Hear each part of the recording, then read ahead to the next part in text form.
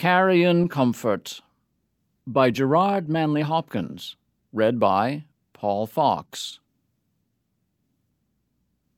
Not, I'll not, Carrion Comfort, despair, not feast on thee.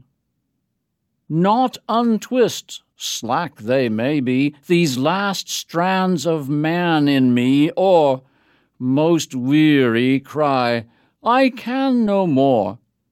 I can something, hope, wish day come, not choose not to be.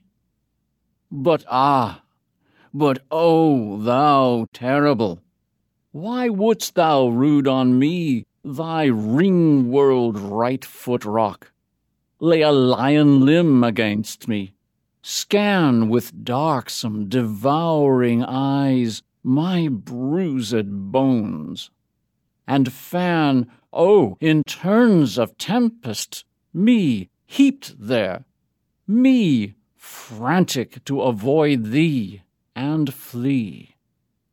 Why? That my chaff might fly, my grain lie sheer and clear. Nay, in all that toil, that coil, since, seems, I kissed the rod, hand, rather my heart, lo, lapped strength, stole joy, would laugh, cheer. Cheer whom, though? The hero whose heaven-handling flung me, foot trod me? Or me that fought him? Oh, which one? Is it each one?